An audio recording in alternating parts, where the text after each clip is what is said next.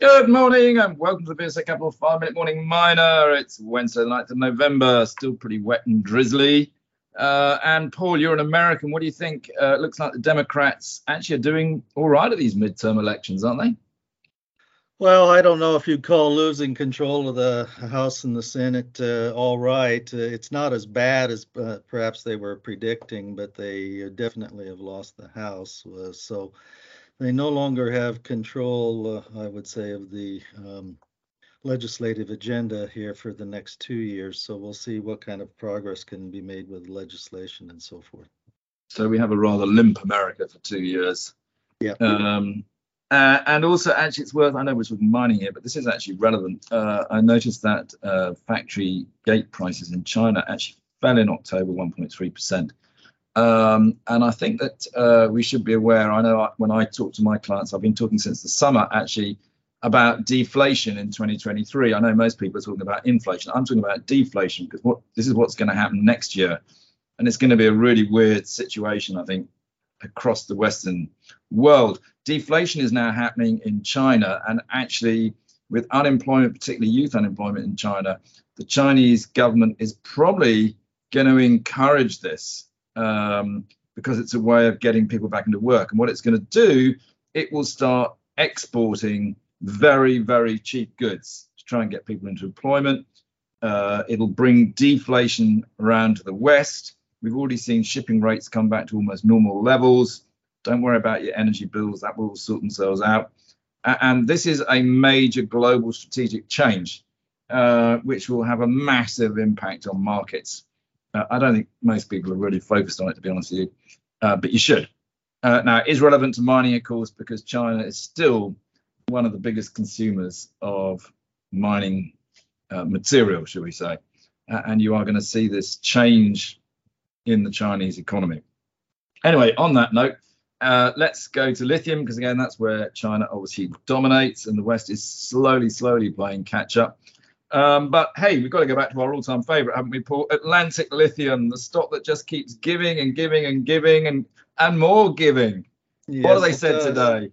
Yes, it does. We've got another 4,700 meters of drill assays by Atlantic Lithium released on the Ewoyaa lithium pegmatite project in Ghana.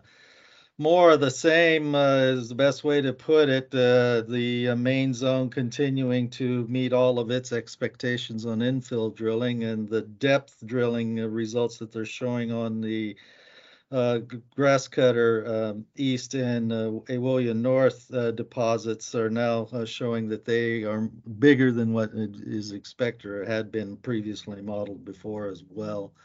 Looking at grades in excess of, or widths in excess of 10 meters at grades from 1 to 2% lithium.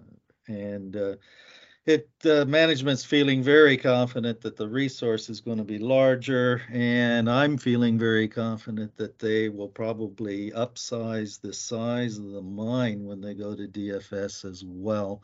It was PFS modeled at 2 million tons a year, and I think they probably will up it to 3 when we get to DFS.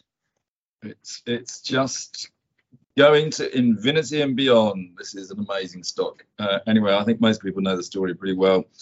Key, of course, is finding the next one. Not this one has finished. There's still plenty more to go. Also, just worth pointing out, actually, whilst we're sort of having this conversation, I don't know if you saw this, Paul, but because it wasn't public, it's not in the UK. And I'm not quite sure how they pronounce it, but RETEC, which is REE Tech, it's a Norwegian rare earth processing plant, so a bit like Pensana that we have in the UK. They've just raised 1.2 billion Norwegian kroner, which is about 115 million euros, or call it 100 million pounds, to build a full-scale production plant for separating rare earths in Porsgrunn.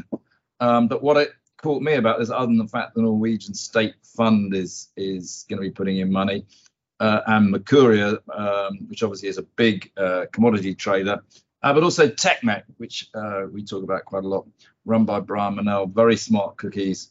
They also have put money into this.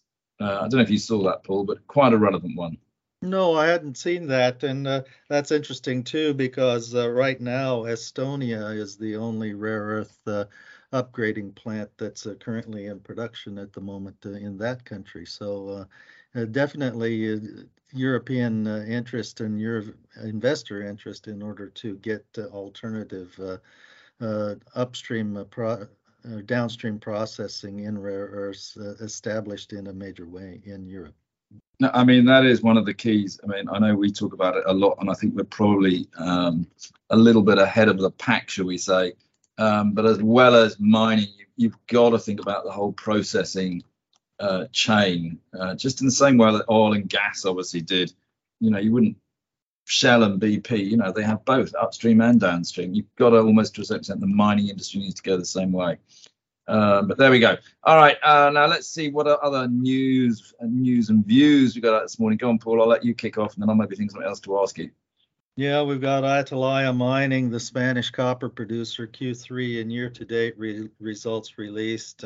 EBITDA came in at 37 million euros, and that because of extremely high electricity prices and other input cost inflation, they when you put in those adjustments, it actually came up negative at minus 4.3 in the third quarter.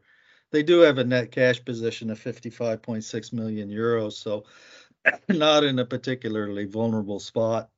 And they do have lower power prices already negotiated in going forward here, and they will have a 50 megawatt solar plant expected to come online next year too. So it's a disappointing set of numbers, I would say, for Atalaya because of this cost inflation, but it's a temporary one, I think. Yeah, also worth noting, Brotherhead Lithium today got approval to list on the TSX-V, should start trading tomorrow.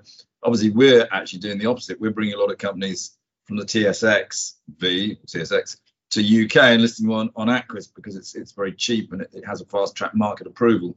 I think we're better off doing it that way around than the other way around because there's a lot more cost and complexity. But there you go. That's my view. I would say that, wouldn't I? Okay, Paul, anything else? And just to say, the big news in the gold space was developing yesterday and today is that the Gold Fields has formally backed out of the Yamana Gold takeover because of the Yamana board accepting the Pan Am Silver Agnico Eagle trumping bid. So Gold Fields will end up with a $300 million break fee payment to be paid to them by Yamana, and it looks like Pan Am is going to cover at least half of that payment. Yeah, I mean, on that point, gold price just perked up nicely back over 1,700. But actually, the one to watch, of course, that we talk about is the silver price, now at 21.50. That has really rebounded strongly. Obviously, we jeweled this the other day. Guanajuato Silver, by the way, that stock, since we did it, I think is up about 20%. So there was an opportunity, and it still is a great opportunity for UK investors to actually be able to buy into a fantastic stock, Guanajuato Silver. I can tell you they actually will be over, the management will be over. They'll be attending the VSA Aquis Showcase event on November the 29th. It's going to be a great event. We've got a lot of people, over 100 people attending, a lot of good companies. It's not just about mining, obviously, it's also a lot about brands, technology, you name it.